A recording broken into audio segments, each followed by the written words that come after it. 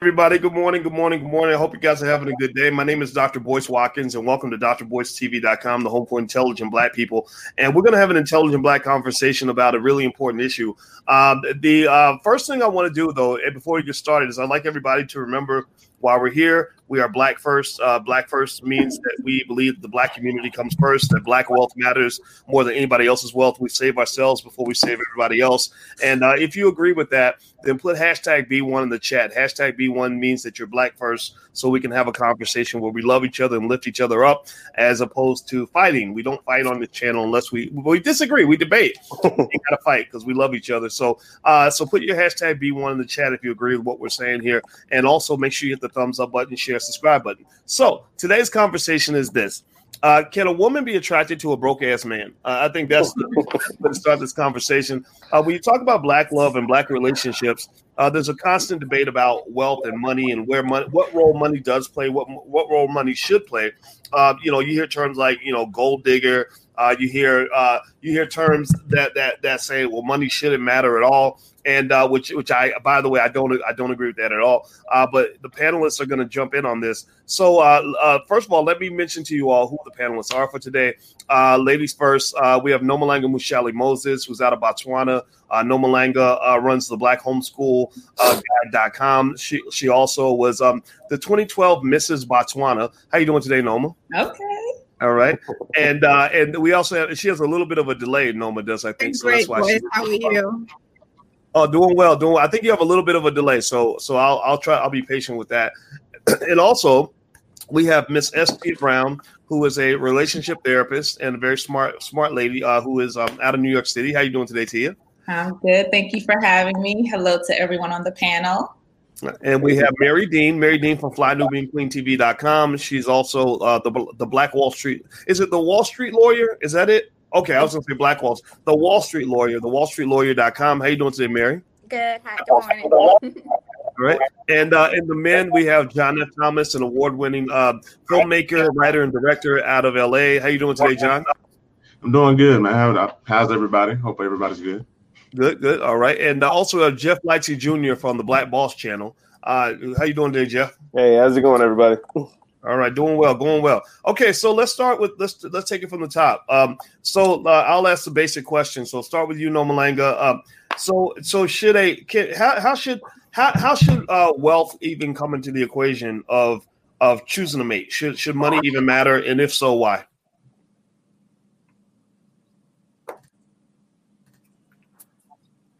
I think Nomalanga's frozen. Okay, so yeah. Uh-oh. There we go. Hey, Noma? It looks like my mic is muted. Yes. Yeah, you're back. Okay. I thought my mic was muted. Yeah, but it's unmuted. Can you hear me? Yeah, we can. We got a big delay, so I'm gonna be patient with that. So go ahead, Noma.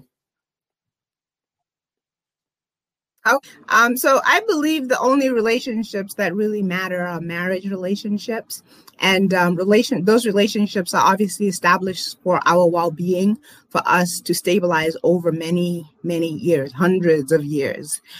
So for me, it's hard to understand how a man can be a protector and a provider when he has no money. So that's a very simple answer for me. If you're attracted to a broke, and okay, I want to be careful about broke because I believe broke is temporary. You can be broke, but a man has to show you that broke is a temporary state and that poverty is not his destiny, and that if you tie your life to him, poverty is not going to be your destiny.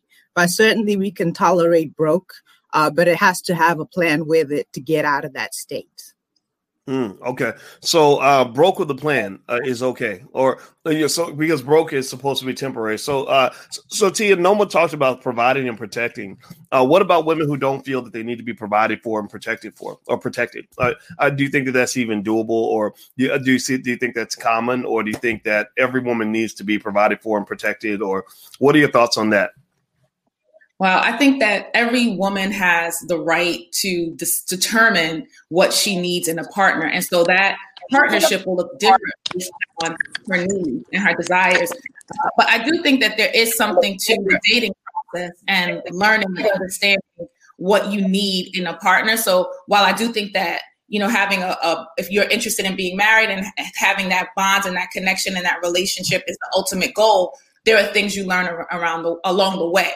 Now, when it comes to broke, I totally agree with No Malenga. I don't think broke is about finances alone. I think when we look at women, specifically professional women or any woman with any level of ambition, the biggest thing is having someone who matches your ambition, who compliments you, who supports you. We see women dating all types of men, rich men who are definitely not broke, but treating them poorly.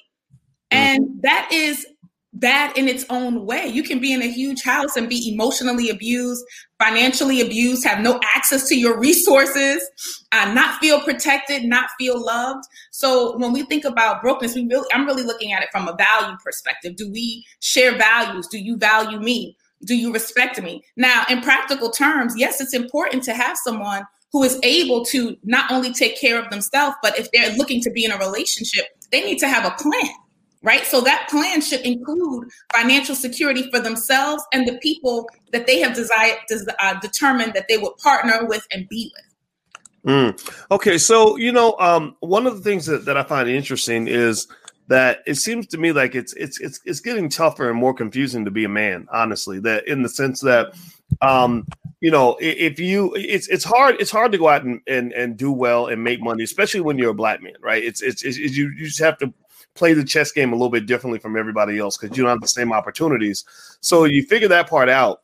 And once you figure that part out, then you've got all these other things like, oh, by the way, I need you to be emotionally like this. And I need you to pay attention to me like that. And I need you to do this and do that. And I think for some guys, it might feel a little bit overwhelming to say, wait, where's the instruction manual? Like, I'm losing track. And then you see pretty high divorce rates. And a lot of times the divorce rates that I see in America come from women complaining about their husbands. Well, he had plenty of money, but he was emotionally abusive and he wasn't nice to me, right? And then, or he was very nice, but I can't be with a man who has no ambition and doesn't make any money. I don't know. What do you guys think? John, I'll start with you. Do you think that sometimes it's a little bit confusing figuring out what you're even supposed to do as a man? Like, how does that feel for you? Yeah, it can be confusing, especially I guess the field that I'm in, because I'm in entertainment, because on one hand, you're supposed to be, the provider. You're supposed to make this money and, take her out on dates, and stuff like that. And they can get expensive. I mean, same thing like that Cosby Show episode. I don't know if y'all remember when Theo was talking about, I'm not going to college. And then he was like, oh, you planning on having a girlfriend? He was like, yep. Yanked the money out of his hand. Like, nah, you might as well. You're going to be broke. So I feel like that because it's like kind of like the struggle in a sense where it's just like I'm trying to be ambitious. I have all these goals and plans and things like that. And I'm doing what a man should do is I'm working and strategizing and doing all this stuff. So either my time is sacrificed to where I can't spend as much time with you as I'd like. And that's a problem. Or I don't have enough money to just go out to eat all the time. And I live in LA. LA is expensive. So it's like way more expensive than being in the South. So I have to consider all of these things. So especially my last relationship, it was a constant struggle because it was like, I'm trying to get you to understand this. I have this plan, but we're not on the same page per se, because it's like, well, we don't go out to eat a lot. We don't go out and do this. We don't go out and like that stuff costs money. So I feel torn at times in that sense. Okay. So Mary Dean, John says he was a man with a plan. So even when he didn't have all the money, he had a plan to figure some things out. Do we value the man with the plan, or do we compare the man with the plan with no money unfairly to the man who's got the money because maybe some of his plan is already worked out? How do you think that should play out? Do you think that there's a lot of unnecessary pressure, or do you think guys just aren't ready to step up to the plate? Well, I hate to put people in a lump, and I like to think that everybody is their own individual relationships. My sister is an interesting situation, and I love telling her story. She started out with her man. Now, her man helped her get through nursing school when they were younger. So when they got older, he started a new business and they lived off of her salary for a couple of years. But eventually his business took off and now they're doing $1 million in payroll every month and she is no longer a nurse at her job anymore. And so I think that their relationship had the kind of foundation that it took for her to be able to support her man through that kind of a situation, because he supported her in the beginning though. And if a man does not step up in the beginning and be that for you, I think that a lot of women will find that situation a little bit difficult to do. But if someone held you down and helped you come up a little bit, then yes, and y'all have that kind of bond. I think the bond is what is most important. We're all individuals. There are situations where women are big, butchy, and man is in a skirt, so to speak. And that works for them. So I think that everybody is entitled to make their own rules in their love life. Okay. So Ro just joined us. Ro, you're going to have to say your last name because every time I say it, I mess it up. I'm practicing, I promise. So Ro is out of the country. Are you in France, Ro? Is that where you are? Yeah, we live in France. Okay, Ro lives in France. So you have an international perspective. Tell us about American relationships and gender roles. I almost wonder if we're a little bit confused and that confusion creates some chaos. What are your thoughts on that? We're not just a little bit confused. We're so confused that it's almost the end. There are not going to be more and more and more Black American relationships. As you all can tell and see, it's getting really deep. It's getting really desperate. And males are unable to be men, and females are being the husbands of these males and letting them man up and pay things for them and letting them take care of expenses while they hold each other down. And all of that causes emasculation that people are not aware of. Women are not supposed to use their money to try to save males. And so what we have done is, again, I want to remind everyone that we live in a bubble of ignorance and confusion. We are totally, totally disconnected from our roots. It is completely unheard of for an African man to even open a pot in certain nations.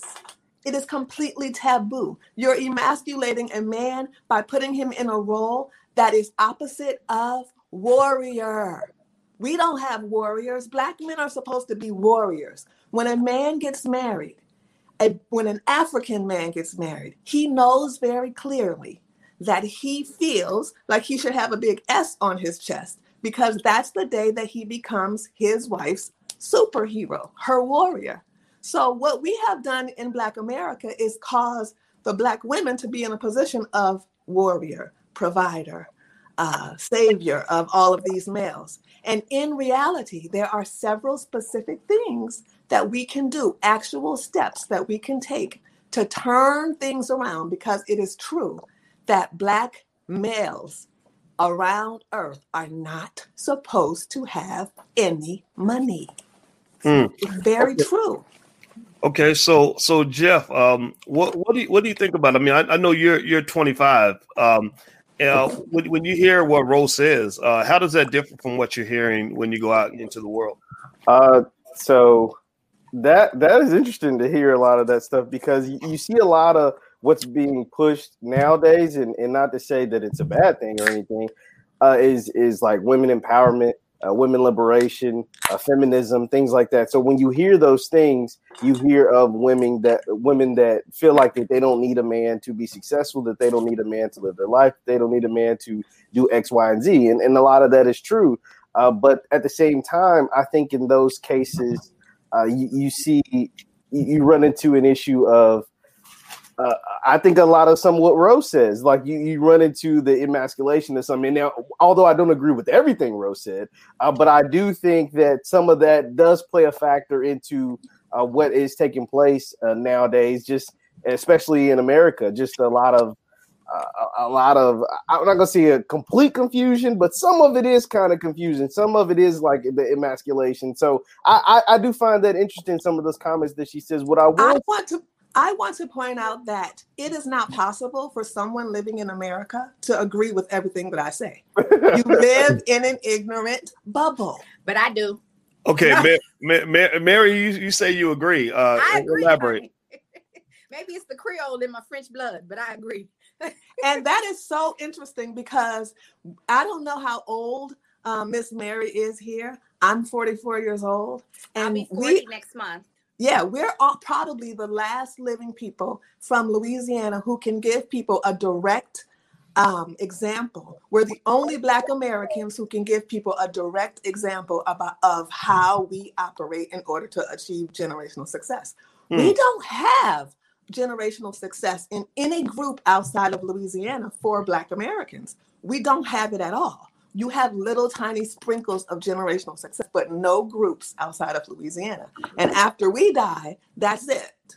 Okay, so Tia, you're looking down. It looks like you're taking notes to prepare your. No, I'm not taking notes. People are actually texting me saying, like, "Oh my gosh, this is a wild conversation. I'm so wild." Okay, so what are you hearing, and what's your reaction to everything you just heard? So I definitely think that Black men have been emasculated, and there has been an historic plan to not only emasculate them, but to rob them of their ability to be in a place of leadership in the world and in their household. So I don't disagree with that. What I do disagree with is the notion that women shouldn't support men on their journey. I think when we dissect the end result, which is that men don't have enough power right now, how do we get to a place where men can be more powerful? So do you think let me finish what I'm saying, Ro, because I didn't interrupt you. So okay, I'm gonna wait for that. In a place right now where a lot of men, I don't want to say all, but a lot, right, have not had the supports necessary to get to a place where they can actualize their goals. So when we look at John, what he was saying is, I'm at a place where I didn't have someone to, because when in Hollywood, how people get ahead is your uncle, your dad, your godfather opens a door for you, finances your project. I don't have that. So I need someone who I'm looking for to be a partner, to be patient in that part of my journey, right? So for someone like John, I would say it's also about who you're picking. Right. So it's not just about the timing. Like, you don't always have to start together. But again, this goes to the value. How am I picking someone who sees the value in my journey? And also, am I expecting a commitment from someone who I'm not committed to? Because what you're asking her to do is behave like a wife, but it sounds like she was a girlfriend or someone that you were talking to. So I think that African-American women do realize that they have to, if they're looking to be in a committed relationship with someone, they can't always assume that he's going to have all the resources together. So that's why we're looking for someone who wants to be in. I think a healthy decision is to look for someone who shares your values, who has a goal, who is working towards their goal, but also who, if they ask for a commitment from you, they're giving you a commitment, right? So you don't need to be your wife, to be your backbone, to be your team member. I need to now know that I am your wife. The lady that you were with, you were dating her. She wanted to go on dates. Now, if she was your wife, she would have a different responsibility. So, okay, Tia, how long have you been married? I love when you ask these questions. I don't think that it's fair to say different identities devalue parts of your expertise or opinion. Similarly, I could say, how long have you done this? How long have you done this? And the reality is that we can. This is very easy to get a broke everything man to come from a first-person perspective. If I was married and divorced, does that mean something different? How many generations have you been married? How many generations in my family? Yes. I'm going back? Yes. Again, tell me more. Tell me more about why this matters. Because we're talking about big picture. We're not talking about the individual. We're not giving because the purpose of marriage is generational success and personal growth, not love. Okay, that's just but I wasn't talking about love. I was talking from a value-based perspective, which is to ensure success.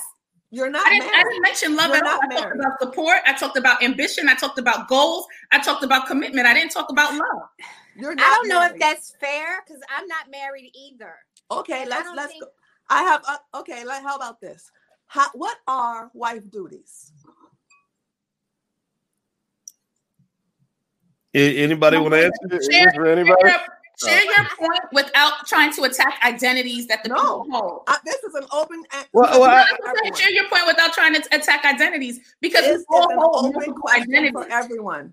Because it is not helpful for our people to learn more ignorance. And so my question remains: what are wife duties? Well, wait. Okay, so in fairness, though, I wonder if that's a question that could be answered differently depending on the relationship. I mean, is there room? You can ask the men what are husband duties. It's a very sexist angle. No, it's not. You didn't ask men if they were married, if they were parents. It's very interesting how women tend to attack the identities of women when they're having an expansive conversation about perspectives. No, ma'am. Internationally, I can ask this question to women outside of USA, and I will get very specific answers. So it should not be difficult for me to ask, what are wife duties? Share what your perspective is of wife duties. I'm asking anyone here, what are wife duties? How about Noma Langa? I haven't heard from you for a second. What are wife duties? What do you think is the duty of a wife? Noma. I wasn't trying I wasn't trying to answer the question, but I did want to interject that we have to understand that we are looking at this from very, very different perspectives. And I think what we always have to look at is what is the end result and what is the outcome. I always say that we throw around a lot of ideas, but we are the first to admit that, for example, in America, Black love, Black marriage, Black relationships are in jeopardy. They're terrible. We don't know what's wrong and all those things. To start to associate the ideas that we put together collectively and say, this is how we should do things, and then see what is the result. So I think, we don't have to put each other on the spot, but it is that to understand what's the position that I'm speaking from, right? If you talk about marriage, what is the purpose of marriage? If you ask me about marriage, I'm going to speak from an African perspective. And an African perspective is marriage was never about love. It was about gaining wealth, power, and influence. And it still should be, but some people don't do it for that reason. And then they act surprised that it doesn't work. So, like I said, where you're looking at it from is very, very important. Okay, so let me ask. Let me bring some guys in here. So, John, what are you learning from this conversation? I mean, I think we learn a lot from hearing from not just from hearing from women, but also from women with different points of view. What are you learning when you're listening to these ladies go back and forth on this?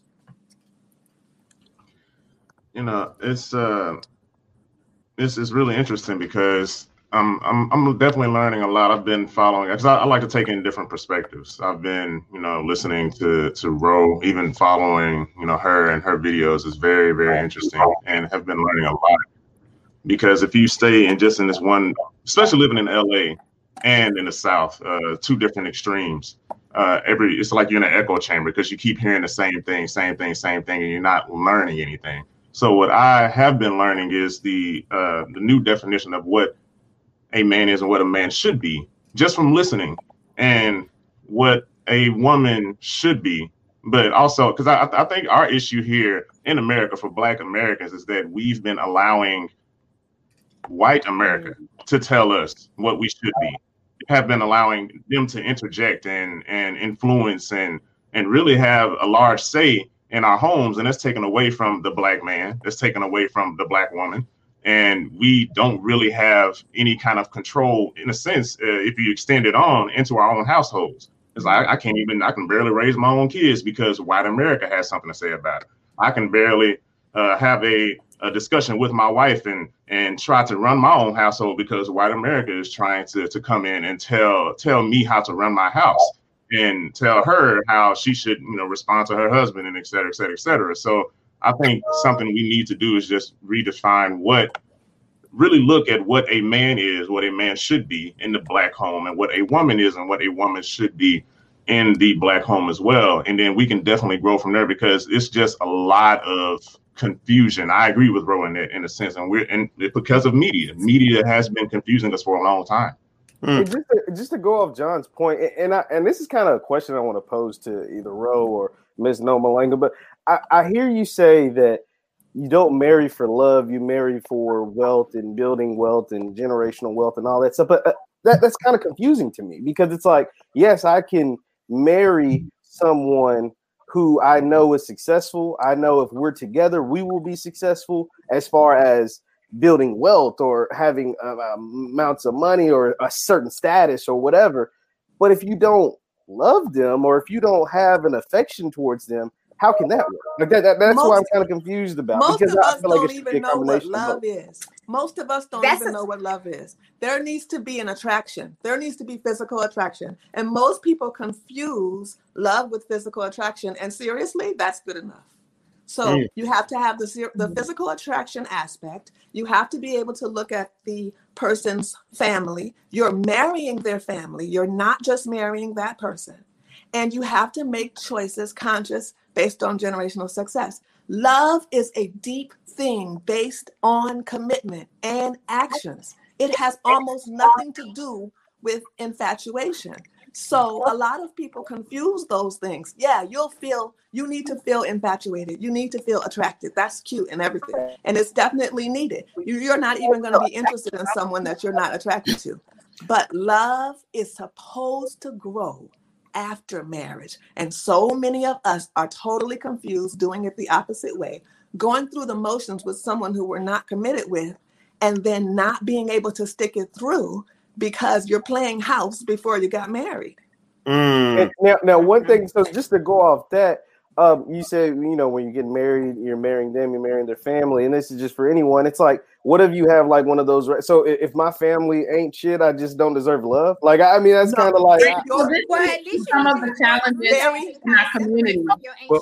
Yeah, it speaks to some of the challenges in our community as we see people who are trying to do things differently, who are trying to grow, but come from immediate families where there's trauma, where there's, breakdowns, and you're trying to figure out, how do I move forward if I want to make healthy choices?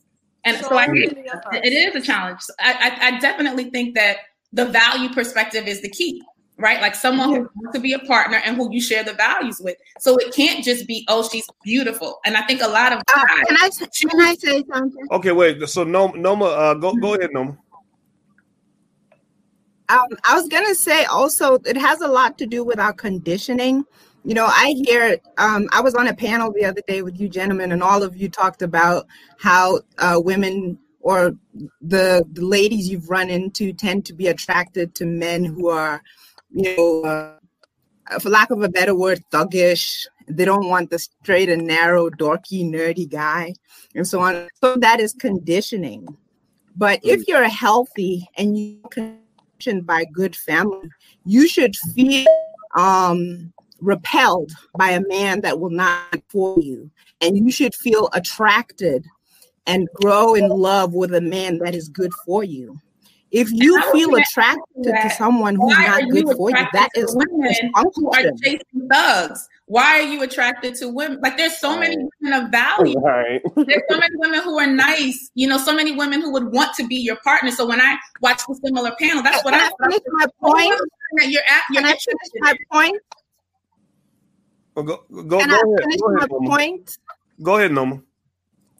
Can I finish my point? Yes. So again, it's very important to understand how we're conditioned, right? So again, let's remove love from this. If alcohol, we understand, is toxic of it, but you still feel the need to drink too much of it, we're not going to say, oh, that's what she prefers. We're going to say you have a disease because you're drawn to something for you, not good to you, and that will destroy your life. You can take that and put it back into relationships.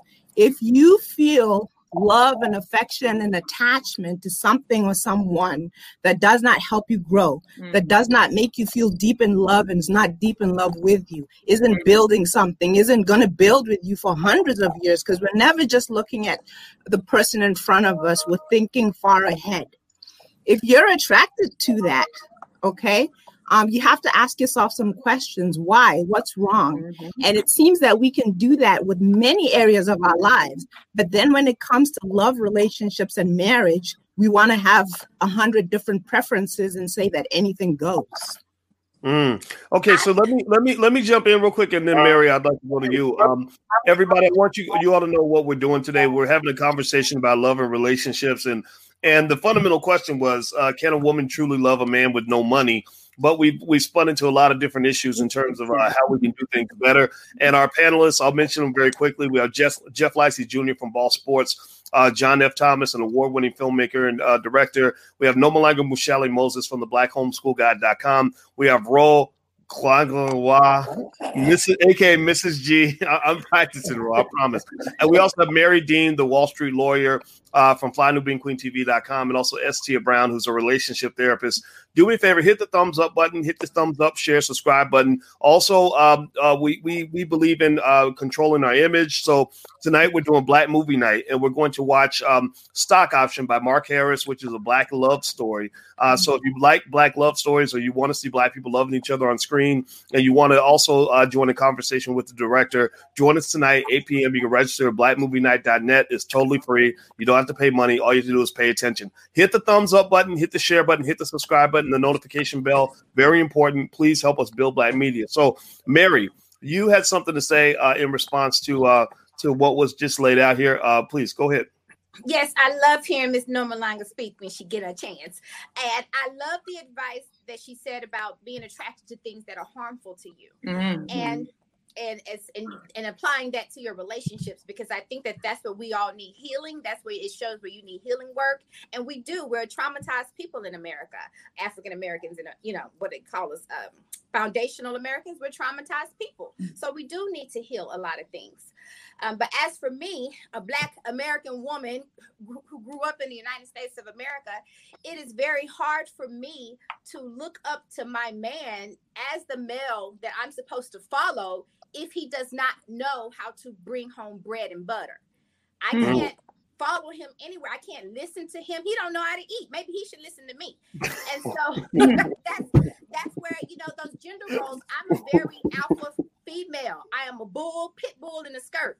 And so in order for me to be with a man, he has to be a very alpha male. And I like gender roles. I like to be in my place. I want to wear the dress and the high heels. But that requires me to be with a man that allows me to feel like a woman.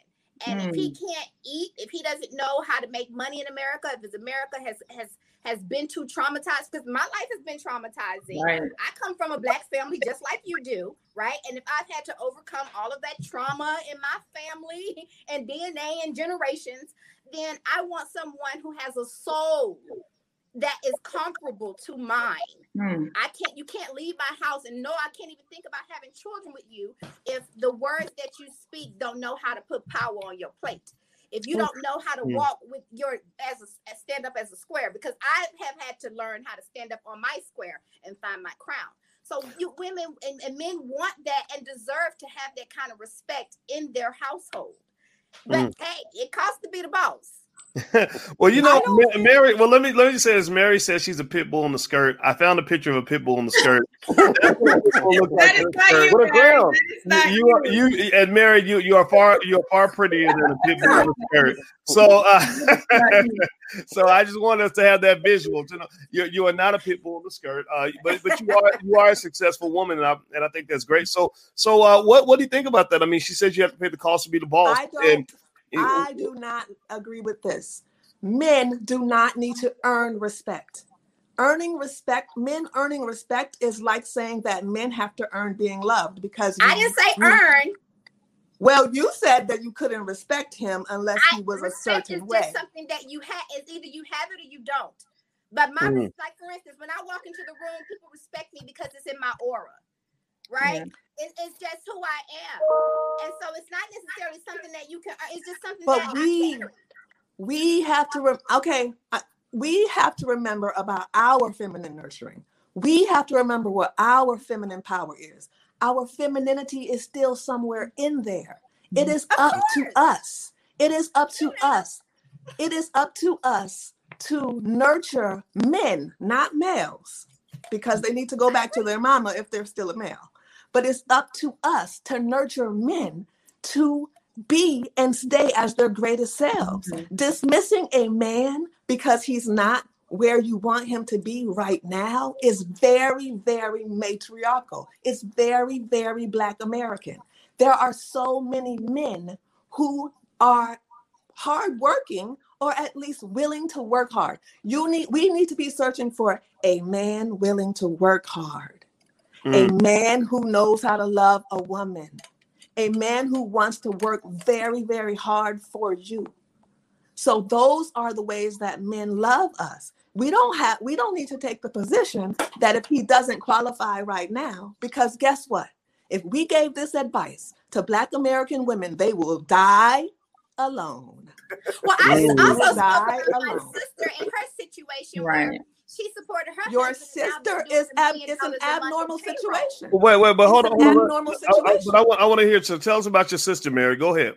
So again, my sister and her husband, they've been together since I was in middle school. And I know when she was in nursing school, he supported her while she was in nursing school.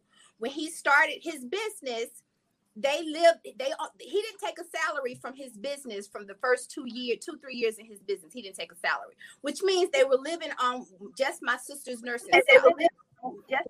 Fast forward to today, they're doing $1 million in payroll a month with employees in a big business that has allowed her to leave her nursing career and work in his business with him full time. And so I think that that's a wonderful example of rocking with your man through a down, quote unquote, broke patch, and then being able to reap the beautiful rewards. That's love. I love you no matter what. Because no matter what, he was still very strong. He was still very much a provider. He was still very much the man of his household. And none of that changed. And so you're not the provider if you don't pay all the bills. You're not the provider if you don't pay all the bills. So that's what I'm saying. You're contradicting yourself if you say, well, we can't tell women to disrespect, No, I'm not. No, I'm not. But then on the other hand, I say, well, look. No, I'm not. Because Black women need to learn to live within the means of the money that the husband is bringing in. I'm not contradicting myself at all. I am the teacher of wife school. Do you really believe that I don't have solutions? I'm not contradicting myself. Well, is the solution? It's my turn to finish. But wait, I gotta ask though, is the solution? But when you talk about offer something, I definitely want to hear. So I want to ask you a question too. Is it a one size fits all solution? I think that's a question I would have. That's what I'm trying to say here. It is not a one size fits all solution. It is the love and the bond that two people can come together and share. And once they have the bond, deciding on this is what's best for our household today, this is what's best for our household tomorrow. But if you have a bond that is stuck and unbreakable, then it should be able to ebb and flow through life's ups and downs together. That's a husband and a wife to me. Okay. Okay. No, Malanga, you have something to say. Go ahead, and then T. I saw T's hand go. Go ahead, Norma. I know. Okay, class, raise your hand. I was just gonna offer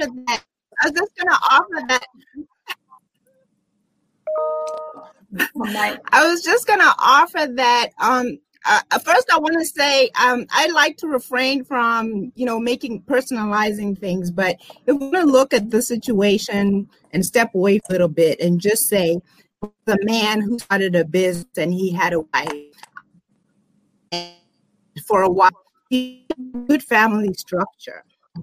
For example, my father let me take care of a man for years while he built his business, and I was the man while he was building his business.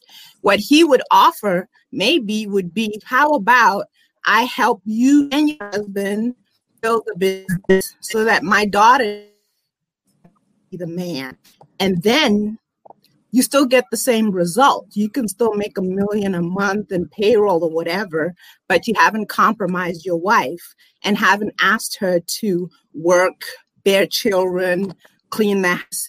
I mean, guys, listen, there's a reason why we keep hearing these things about women having giant fibroids, obesity, and all these other things. We are taking on too much. Mm-hmm. I agree with that. That's something that we're trying so hard to pretend is okay, and it's normal, but it isn't. It's horrible. It's horrible. If you really love a Black woman, you shouldn't want her go through all that.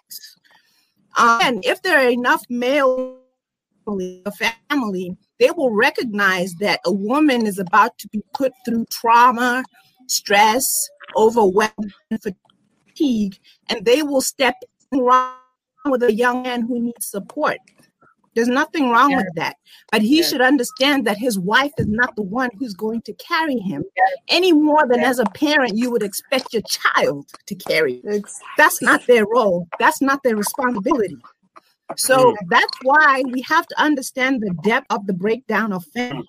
It always comes down to killing the Black woman. If you're not doing it right off, you're doing it slowly. And then we try to have these conversations and try to excuse it, explain it, and it's wrong. Just if you love a Black woman, preserve her. Make her your caretaker, your provider, your all these other things, while she never asks you as a man to take on. You can't even build a baby in your body, so she can't even ask you to do that for her. I love.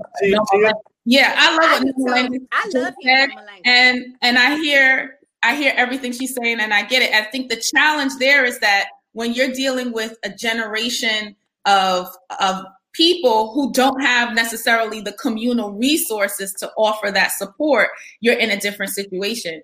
So, Mary, when you were talking, I also heard your pain, right? And saying that, you see women, and who are looking to create a partnership.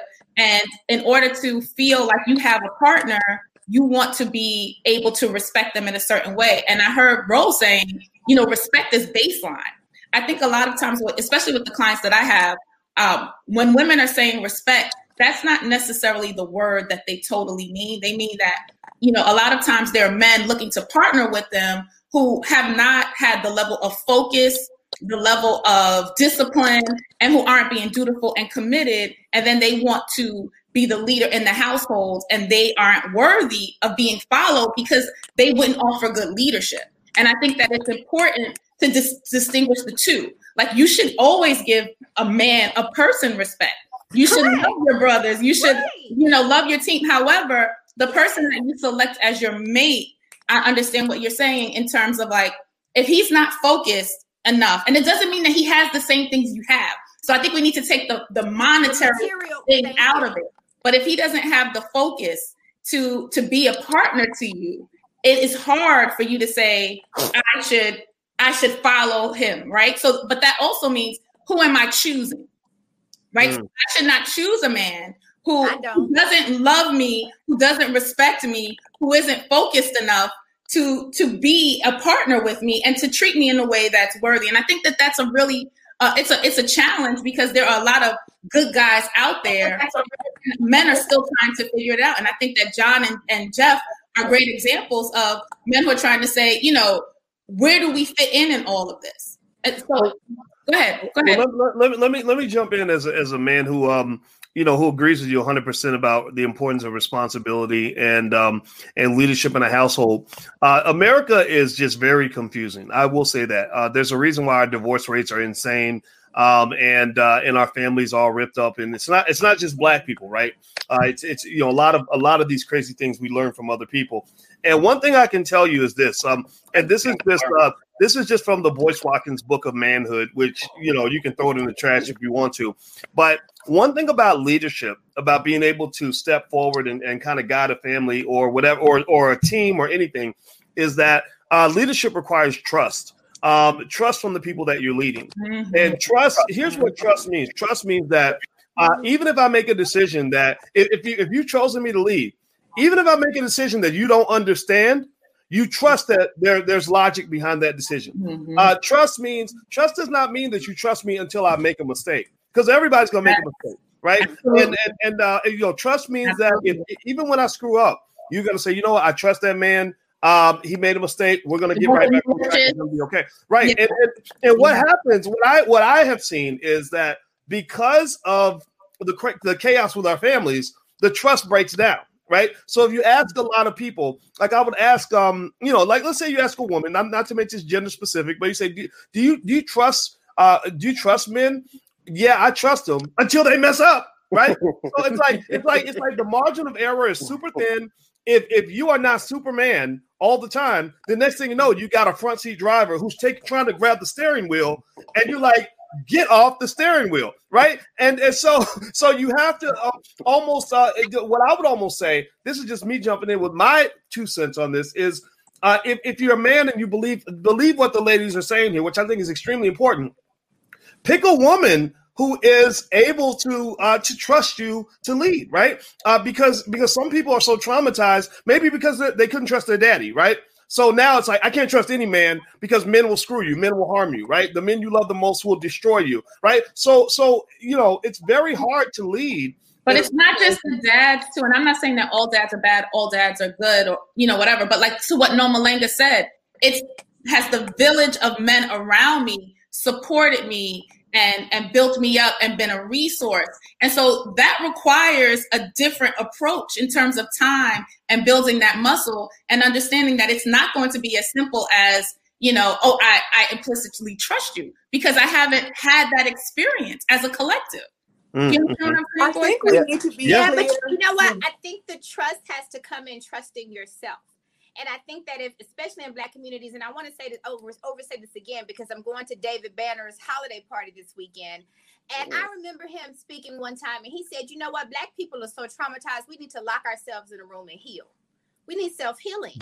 And so I think that as you learn to trust yourself and your soul and your spirit, I always go back to the soul and the spirit aspect of it. As you heal and grow, then, you got to learn to trust your universe. You got to learn to trust who's vibrating into your experience and giving you opportunities to heal and grow. Right? Isn't that how the relationships work, Miss Relationship Expert? I think that there is so much confusion that we do need to clear some things up. Males are not men. Women should not marry males. Males will bring all types of harm to your life. Males are not reliable. We shouldn't even be referring to males. We should only be referring to men. And men have masculine instincts that makes them need to protect and provide for one woman and her offspring. The other thing that needs to be cleared up is that if you're not married, no man is going to prioritize you, because men reserve their best treatment for their wife. So you need to be clear that we're talking all of this, and people may be confused concerning how this relates to them when they're not married.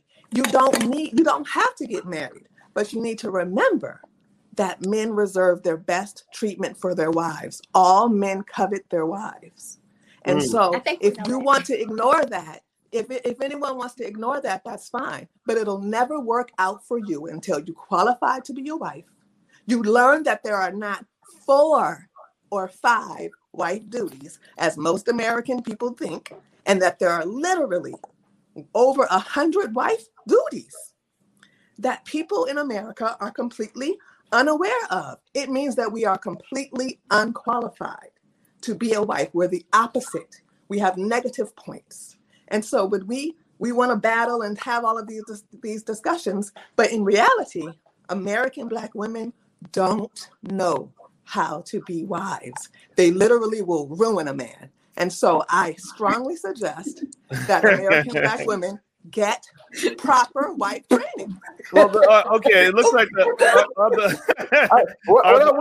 American women are a little bit offended by what you're hearing here. A little. That's love and encouragement and support. Those are shots fired.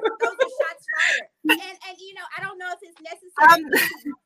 But I guess we've been doing that all morning, just firing shots at one another as a way to prove our points.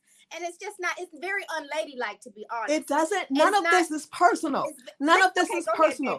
This is about what our people need. We don't need to be selfish and think that everything is about us personally. Our people need help. These are not shots fired. These are points to clarify things so that we can survive. We're literally going extinct. It's not personal.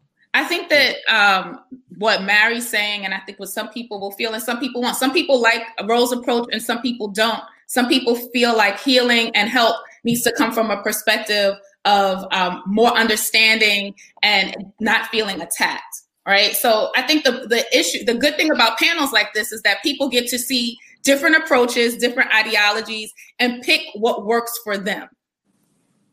Well said, Ms. Tia. Right, so I'm sorry, I don't agree. I don't agree. We don't get to pick. What works is what works, and what doesn't work doesn't work.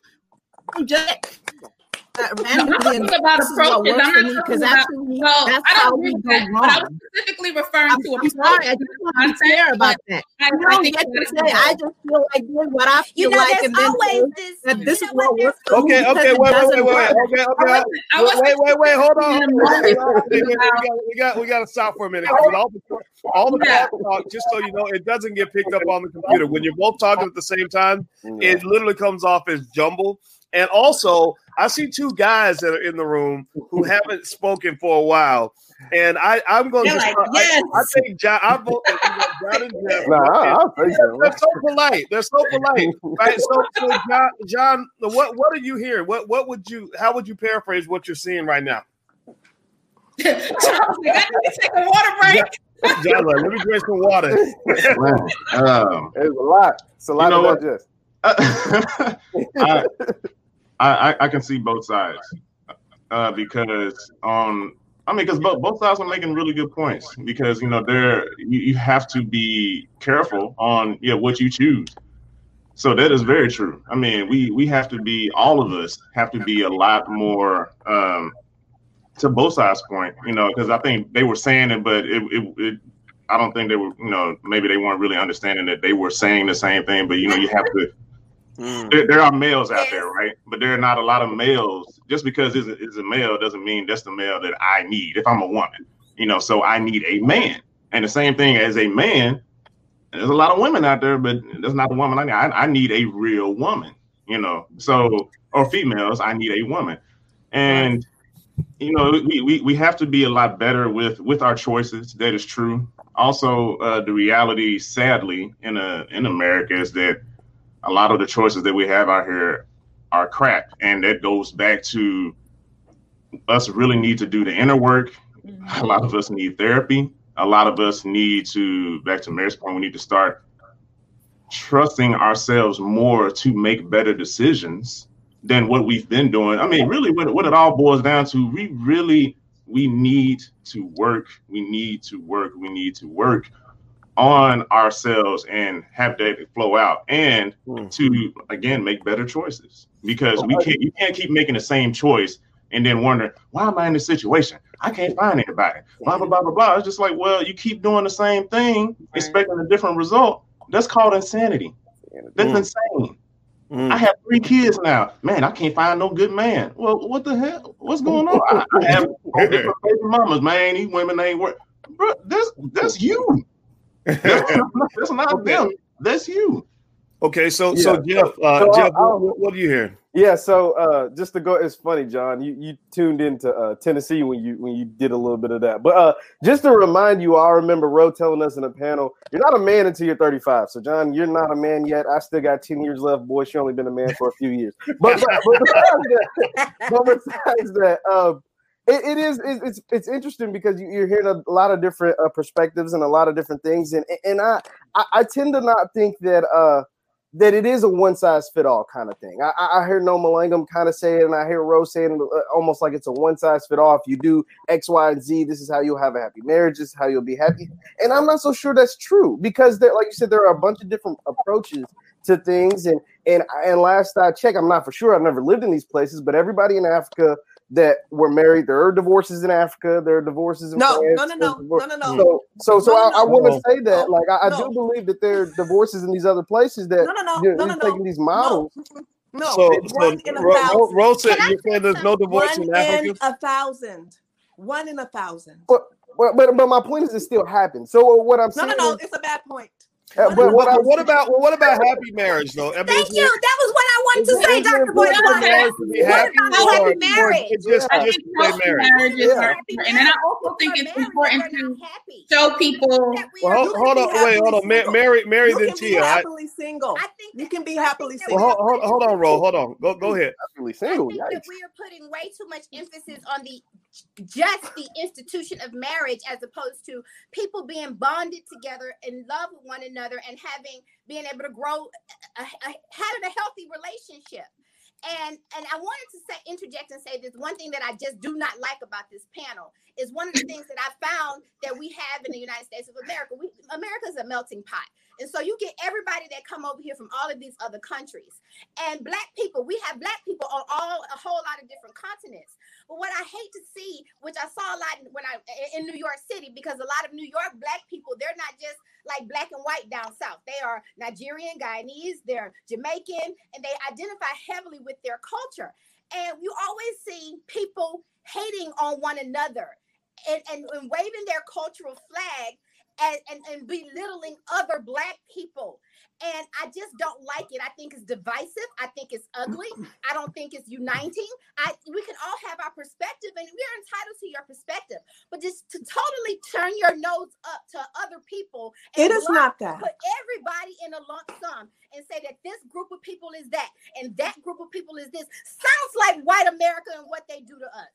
It's not that. Whoa. It's not that. It's just matriarchy versus patriarchy. Ugly. It's really not national versus anti-American. It's just that patriarchal people cannot coexist with matriarchal behaving people. It's not that they don't like, or we don't like Black Americans. It's just that you have a very disrespectful and breaking down way that we cannot get with because we are patriarchal. It's not.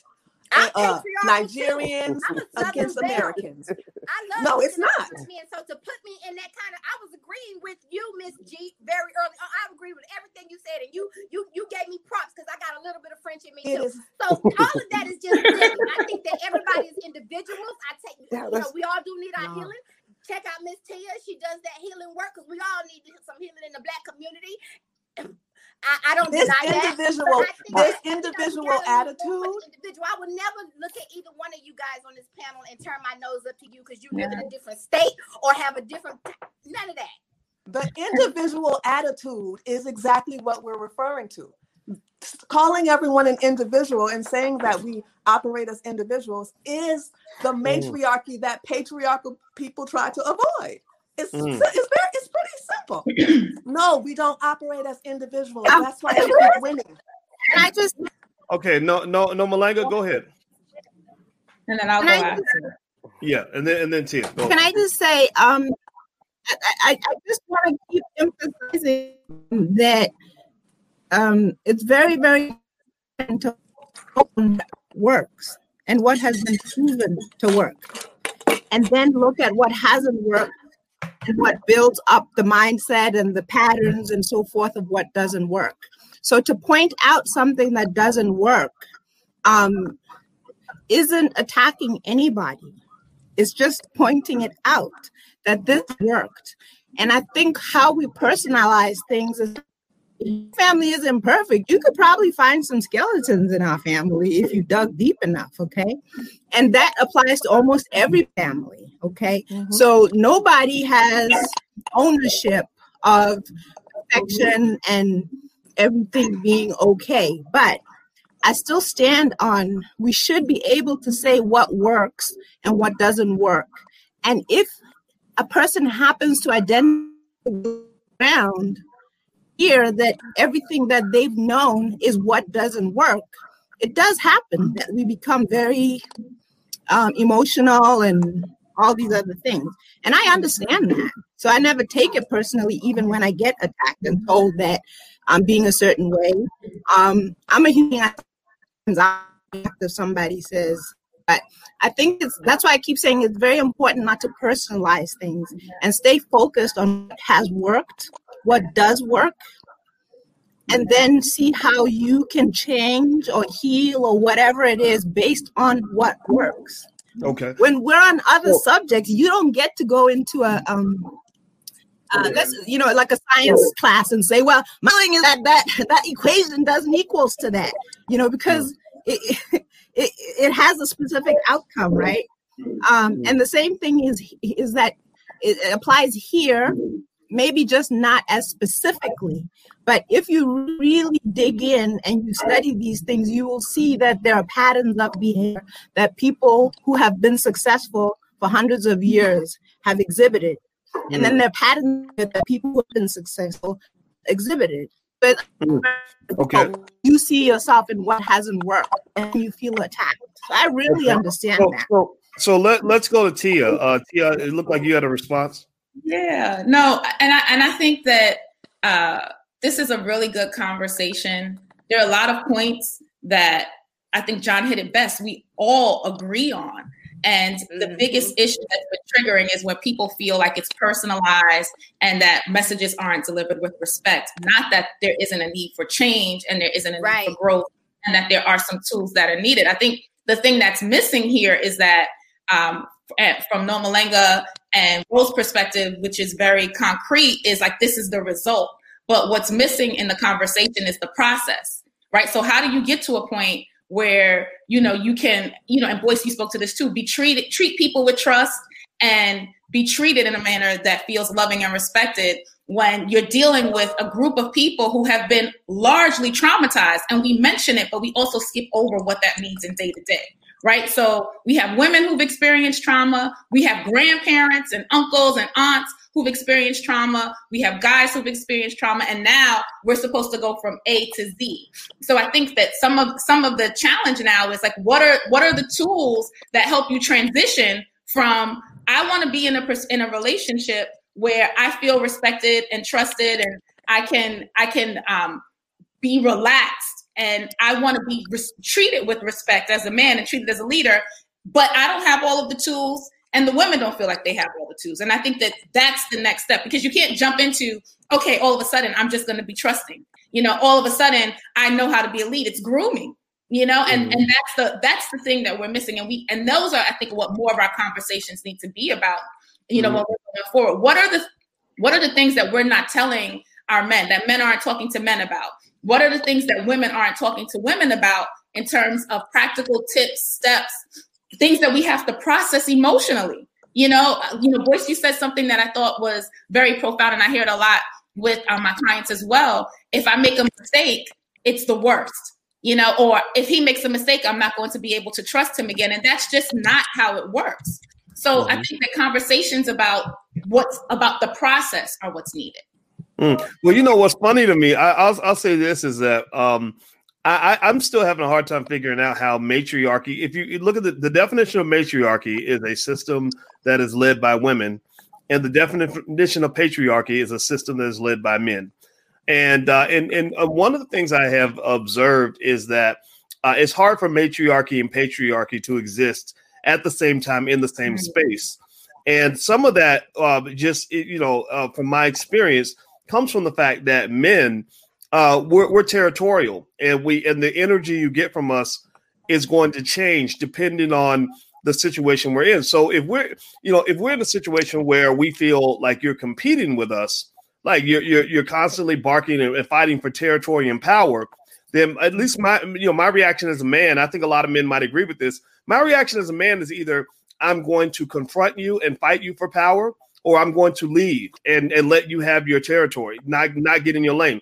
A lot of my guy friends, when I get in the space with another, strong man, we stay out of each other's way or we fight. There is no like nurturing, like, like all that, like that nurturing, protective energy that you would have in a relationship. It only comes if I don't feel like you're trying to constantly be a competitor. Right? Is that some women hold on. Let me finish the point. Then I would love for you to respond. I will zip it up. So I will say that, that when dealing with a woman, I will say this, that whole, I don't need a man. I want to do what men do. I'm just like a man. Anything a man can do, I can do. If you do it, why can't I do it too? That's the type of energy that will make a lot of men say, okay, you do you. I'm going to go home You got the house, you got the kids, you got the bills, you handle that. I'll show up for sex maybe once every 2 weeks. But outside of that, I'm not here to try to nurture and protect this, because at that point, you're bringing me into a situation that feels like taxation without representation. I don't have any power, but yet I'm supposed to be an accessory to this empire that you're building. Fine. Put your penis on the table. You be the man, and I'm going to just go home. Like, that's what a lot of men do, like, because they don't want to fight you. If you are a barking dog, that's why I was messing with you, Mary, about the pit bull and the skirt thing, because I don't think that's who you are. You're a very sweet lady, but that pit bull kind of thing will make a man either fight you or go away. He's not going to want to nurture you, love you, protect you, and cuddle with you, because you don't cuddle with a pit bull. Nobody cuddles with a pit bull. Go ahead, please, Tia. Mary, I thank you for letting me get that out. Go ahead. What I was saying is part of the processing that I'm talking about is like women don't even always understand that they're doing that. You know, they don't understand that if you grow up in a situation where you have to, you know, provide for yourself emotionally, financially, and then you're looking to partner, how do you turn that off? And that's all I want to say. Like, women don't understand, but that's why they're pushing you away. But so how do we get people to be more mindful? How do we have those conversations without insulting each other? How do we make room for error and say we still want to be committed and grow? Because I feel like this is a person who is of value, right? And who I can build with, but she has issues, he has issues. You know, and I also don't want to make it seem like, go ahead. Mary, go ahead. Well, and that's where I feel like a man who is in his patriarchy, so to speak, he's no match for his queen. A woman will naturally, it's like big fish will always eat little fish. And if you're a woman and you can't eat little fish, then maybe that fish is too big for you.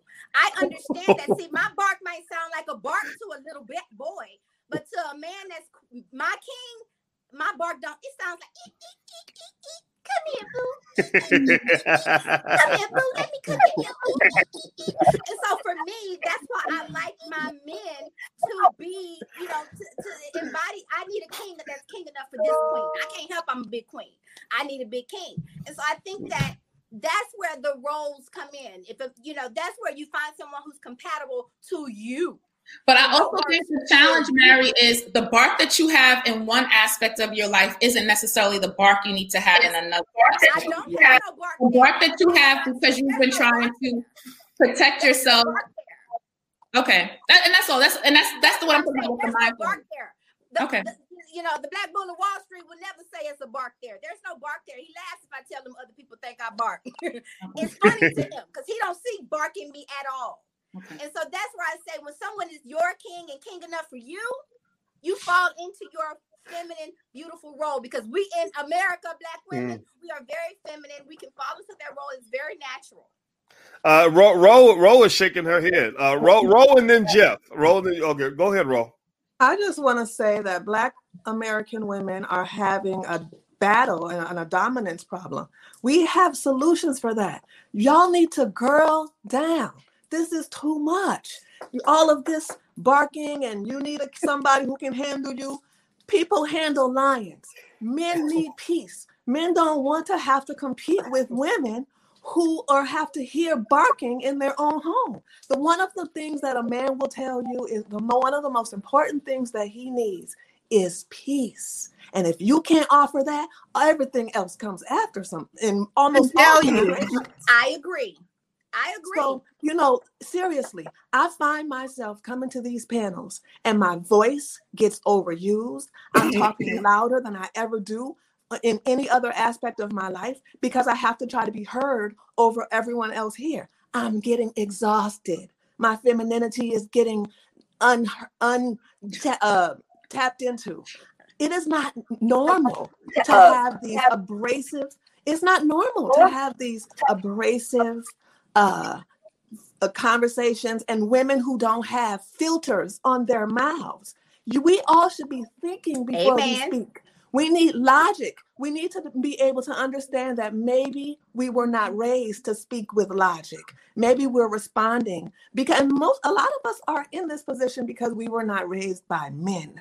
And when you're raised by a man, And you know that you have to think before you speak. You need to speak logically. You need to be serious about not saying the wrong thing. But it is also imperative for us to not get our feelings hurt when we're discussing the truth connected to solutions. So I understand it's not connected to solutions, but if we're discussing the truth connected to solutions, then that needs to be okay.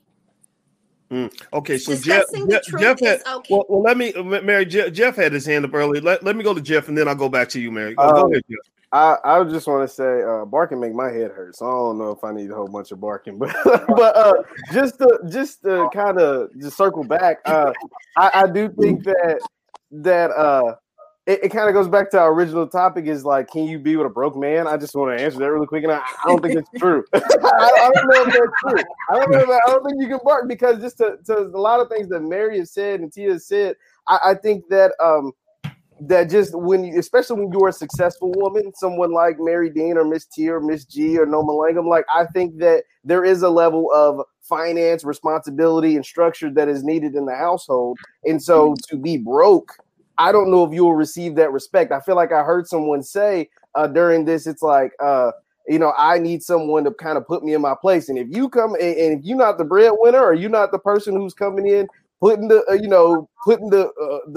bread or bringing home the money or bringing home the bacon or whatever, it's kind of hard to get that respect from your woman, especially if she's making the salary that you feel like you should be making, or if she's doing something or outgoing or whatever and doing the things that you feel like you should be doing. So just kind of to circle back to our original point is, can you be broke and have a successful relationship? I think the answer is no. Well, let me ask you all about something real quick. Who's I think Noma was next. Scheherazade Ali, I think, said that that she said that white women go to college to find a husband, and black women go to college to prove they don't need a husband. Noma Langa, I'll start with you since you had your hand up. If you can answer that question, do you think that that's true, and if so, why?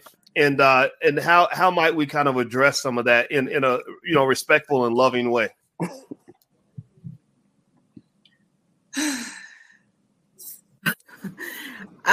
Well, it actually is true, and it goes back to your point, Boyce, of talking about that trust. The unfortunate thing about, I keep having to mention, I've lived in America since I was 19 years old and married an American, so I'm not entirely unaware of the American experience, okay? But the truth is that it goes back to your point about trust. Women from other cultures have the luxury and the privilege of coming from families where they've always seen men that they can trust. Maybe not always, but most of the time.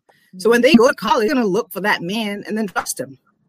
And then when you come from an environment where nobody's trustworthy, I'm number one. If I don't take care of me, it's over for me. You're not going to go into college or into anything with the same idea as somebody who has had the privilege of knowing that they can trust the men around them to take care of them. So, yeah, she's right for the most part. I did want to add just one more thing to Rose's credit, that, Rose, she has a whole page, maybe two, maybe a lot, because I read Rose's book. And she specifically gives you a checklist. If you're a man, this is a woman who can be a wife. And if you're a woman, this is a man who can be good partner, right? So I actually checked this list. And when I've seen really healthy families and relationships and husbands, that list, if the 100 above or whatever it is. And when you break down in a lot of dysfunction and craziness, they can't even get 5 out of those 100 things. And I think that's where we can take the conversation, is just get serious about understanding what is good and right and works. And I know I'm repeating myself. And get serious about not getting into this mode of saying I like to do it differently when what's different doesn't work. If it doesn't work, what's the point? Okay. All right. So how about we do this? First of all, I want everybody to know we're doing our all Black intellectual chocolate panel today.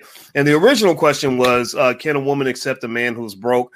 And we went into a little bit of everything. We went through the whole love universe because our panelists are so smart and they have such a great array of opinions. And everybody, if you're watching, if you could hit the thumbs up button, share, subscribe, hit the notification bell. That's very important. We're building Black media here because, as you guys can see, when Black people have a conversation, it's a different conversation than when white people have the conversation or when they pick the Black people to get to have the conversations. I think it's very important for us to get our own ideas. So if you agree with that, please hit that thumbs up button. Please hit the notification bell so you'll be notified when we go live.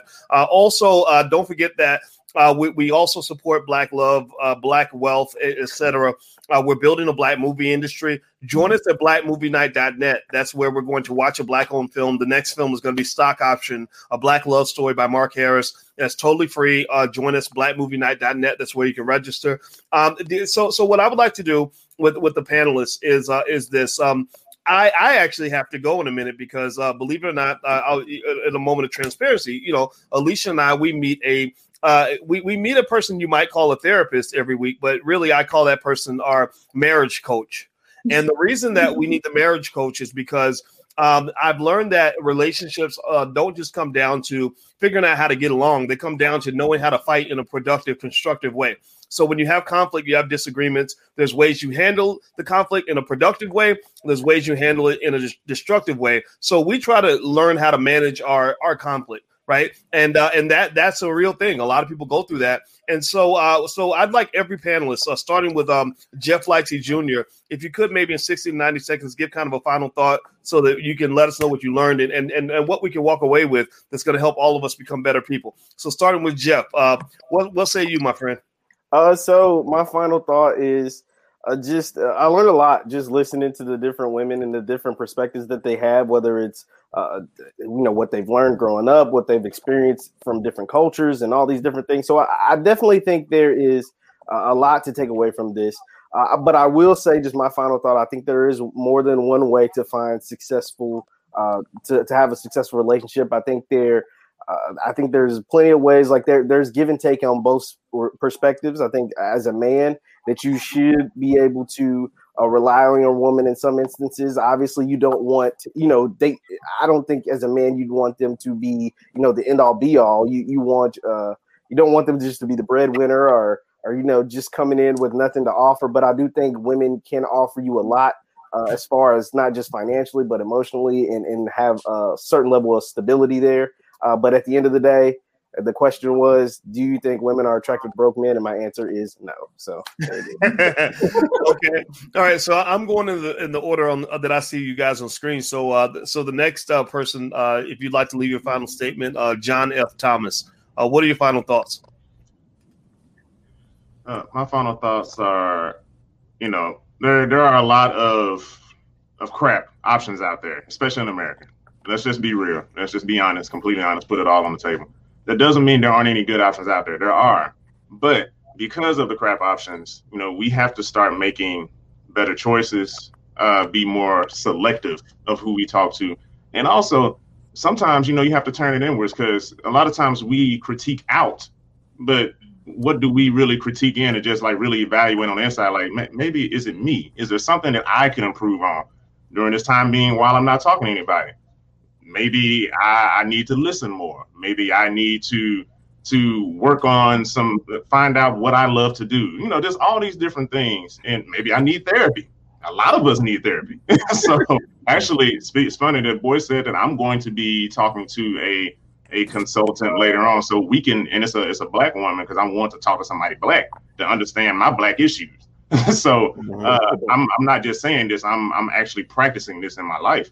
So it's just we have to all start making better choices, start being more loving towards one another, and have an open dialogue. And to go back full circle to that question, does a woman love a broke man? I think most Black women in America, no, they would not want to be with a broke man.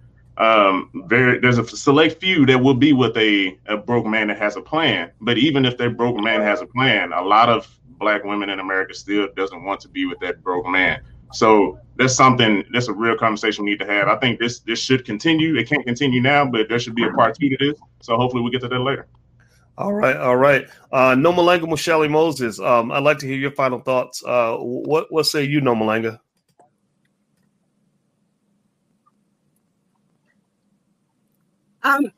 I think it's important to understand that when a woman says that she doesn't want to be with a broke man, and as I said, I look at broke as something that's temporary, and oftentimes broke is the stepping stone to actual wealth and long sustaining success and wealth. So when you talk about broke and you're a woman and you say, I don't want to be with a man who's broke, what you're really trying to do is harvest something, or what is it, seed time harvest, when you didn't sow anything. So that's why I keep emphasizing that as long as he has the potential and the ability, and has shown that he is capable of getting to that wealth, you should be able to insert yourself in that situation and you work together to get there. There are men who will never be wealthy because the seed, unfortunately, may not be the right seed. When it's not right, they don't even recognize that it's not right, and they're not going to do anything to correct it. So I think it's very important to understand broke versus poor versus always going to be broke, which is actually just poor. Okay. That's the first thing. And the last thing that I always want to add is I think we have to be mindful not to keep having these two sides, saying I see two sides. There are no two sides. They're only we should all be on one side. This whole panel should be on one side. And that's the side of doing what works for us collectively, coming up with solutions that don't necessarily always. A lot of what was good for me as a child, I was resisting when my parents were trying to tell it to me or condition me that way or whatever. But they were the parents and they got to condition me a certain way. And then I realized later in life. So it's not about, that culture is better or thinks they're better or this patriarchy, throwing around all these terms. It's about what works for us and what's going to make us collectively more successful. Those are the two sides. What works for them works against us. And on this panel, we should all be on the same side of what works for us and try to always focus on that. Okay. Amen. All right. So, Ro, what is your final thought? I think that we need to be clear that we don't need to be trying to fix broken men. However, we should understand that there is a difference between a broken man and a man who's not financially successful. If you are seeking to marry a man, he should at minimum have the ability to take care of himself. And if Black American women are trying to find suitable husbands, they're going to be looking at men who are in only this. So many men are going to be just in this category, able to take care of themselves. They can call that broke if they want to, but what I see is potential when a man is able to work hard, if he has the passion to do so. All men need to be needed. There's not one actual man on earth who doesn't need to be needed. So if you're going to try to understand men, you're going to have to dig deep and understand that taking away a man's ability to be needed is never going to work in your favor. You're going to emasculate him and he will hate you. There are so many men who have taken money from their wives to try to improve themselves. And I promise you, they hate them later. They hate them. So let's be very clear. There are steps that we can take. I have seen women from Africa, from Japan, go to America, marry Black men that Black American women say they don't want, whom are broke, and their husbands become millionaires in a few years. How do they do it? But we can't do it. The reason is because they take specific steps. They fall back. They focus on the home. They leave a situation where there is no way for the man to do anything but man up. They fall all the way back. and the man has no choice but to man up, and he does it every time. And the women have money saved, and they get it usually from their parents. But if a Black American woman doesn't have money from their parents, we almost all have jobs. We can save money, and it's called Feminine Mystique Fund. It's supposed to be yours from your father. And if your father didn't give it to you, you're supposed to create it for yourself. There are specific steps, like Norma Langa keeps saying. It's not all of this guesswork. We don't have to reinvent the wheel. Please focus. Go to life school, do something with yourself. That's all I'm saying. All right. Now I've got 2.5 minutes before I start getting barked at. I'm playing. Thank God we don't bark. It's more like a arf. But go ahead, your final thoughts. Okay. Well, I want to start off by saying, united we stand, divided we fall. And I started out by saying that is because from the moment we started on this panel, I have to be honest with you. I have agreed with every single woman on this panel. And I think that everybody on the panel today. And united we stand, divided we fall. I think the thing that actually triggered me is the downplaying and belittling of another general culture of people. So I kind of found that offensive. As it relates to, and on that note, I'll just pass the mic because I thought that what Norma Lega said was beautiful, and I give it 2 thumbs up. I thought that what Ms. G said was beautiful, and I give it 2 thumbs up. And I know Doc gotta go, so I'm gonna let it go. All right, Estia Brown, your final thought. Oh, I agree with all of the panelists, specifically those who said, our goal is to move forward. And we do that by looking at the tools to create healthier relationships, not just in our households, but in our communities, so that we can have couples, communities of couples who can offer emotional, financial, and all of those levels of support so that we can build and make things better for our next generation. To answer the primary question about broke men, I think I disagree with the guys there. I think that there are a lot of women who are with broke men. And it's problematic, not because they're financially broke, but because they aren't focused and they don't share values and they aren't in a position mentally or emotionally to put them first. And that doesn't necessarily have to do with whether or not they have money, right? That has to do with, it could be a rich guy who's broke. It could be a poor guy who's broke. But we really just need to focus on aligning with people who have our values. And if we're looking to move forward in a committed relationship, make the commitment. All right. I would like to ask everybody watching if you could do me a favor and give a digital round of applause for our all Black intellectual chocolate panel. We do these panels all the time. They're either about 8 in the morning or 8 at night, 8 p.m. Eastern. So you should join us. We have really great conversations, and just thank everybody for all the great work that they did today. And also hit the thumbs up button, share, subscribe, hit the notification bell, because that's really important. We're building Black media. We need your help. 2 things happening. 1, Black Movie Night is happening tonight. So the conversation continues tonight. We watched the movie Stock Option by Mark Harris, but there are other movies. There are other great Black movies by Black filmmakers. We do Black Movie Night all the time, so you should definitely join us. The second thing is this weekend, if you're interested in real estate, we're doing the Black Real Estate Weekend. There's the URL right there. Feel free to join us if you have an interest in going deeper into real estate. So let me give a quick parting thought on this, and I'll just explain it with a story. I remember when I was 18 years old, and I was a terrible student in high school. My life was kind of a wreck.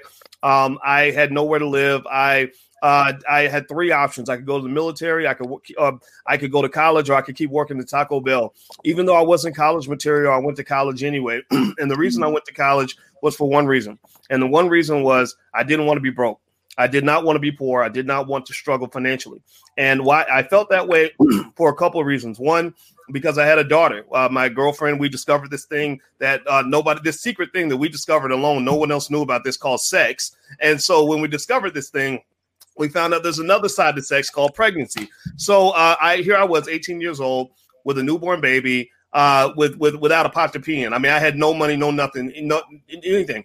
So my number one goal, my only obsession at that point was to not be broke. They said, what do you want to major in? I said, well, what's finance? They said, finance is money. I said, okay, I want to major in that because I don't want to be broke. And why I felt that way? Because of my daughter. Number one, I did not want to feel the disappointment that comes with not being able to take care of your child. Number two, I had a father. I had something a lot of our kids don't have, which is a dad. And my father, just through example, has shown me that a man can't. It's hard for him to really be a man if he can't show up with the ability to provide and protect. And a big part of that in a struggling economic community, a community that struggles economically like ours, is the ability to provide money, put money on the table, put food on the table, right? So I will just say that there's a reason why men chase after that. This is the reason goes back tens of thousands of years. There's a reason why women are attracted to that. It goes back tens of thousands of years. I don't think we're going to ever change that programming. The only time women don't care about money that I've seen is when they have so much money that money doesn't matter anymore. Then they start chasing other things, right? So I would just say my thought is that you want to think about the financial side of the relationship. Be honest with yourself about that. Find a partner who's equally yoked, who will grow with you, who will also understand what you might be going through. And also, if you have a man that's prepared to lead and has his stuff together, support that, right? And also, there's still space for women to roar and do whatever they want to do. But I think that we have to get out of each other's way to a certain extent in order for our families to make it. So that's my 2 cents on the issue. Go get your money, go be successful, go be free, go be strong, and that will make you more attractive. So thank you very much to the panelists. I will be reaching out to all of you very soon, and let me get out of here because I hear a little arf in the other room. So take care, everybody. Love you. I'll see you soon. Bye-bye. Bye.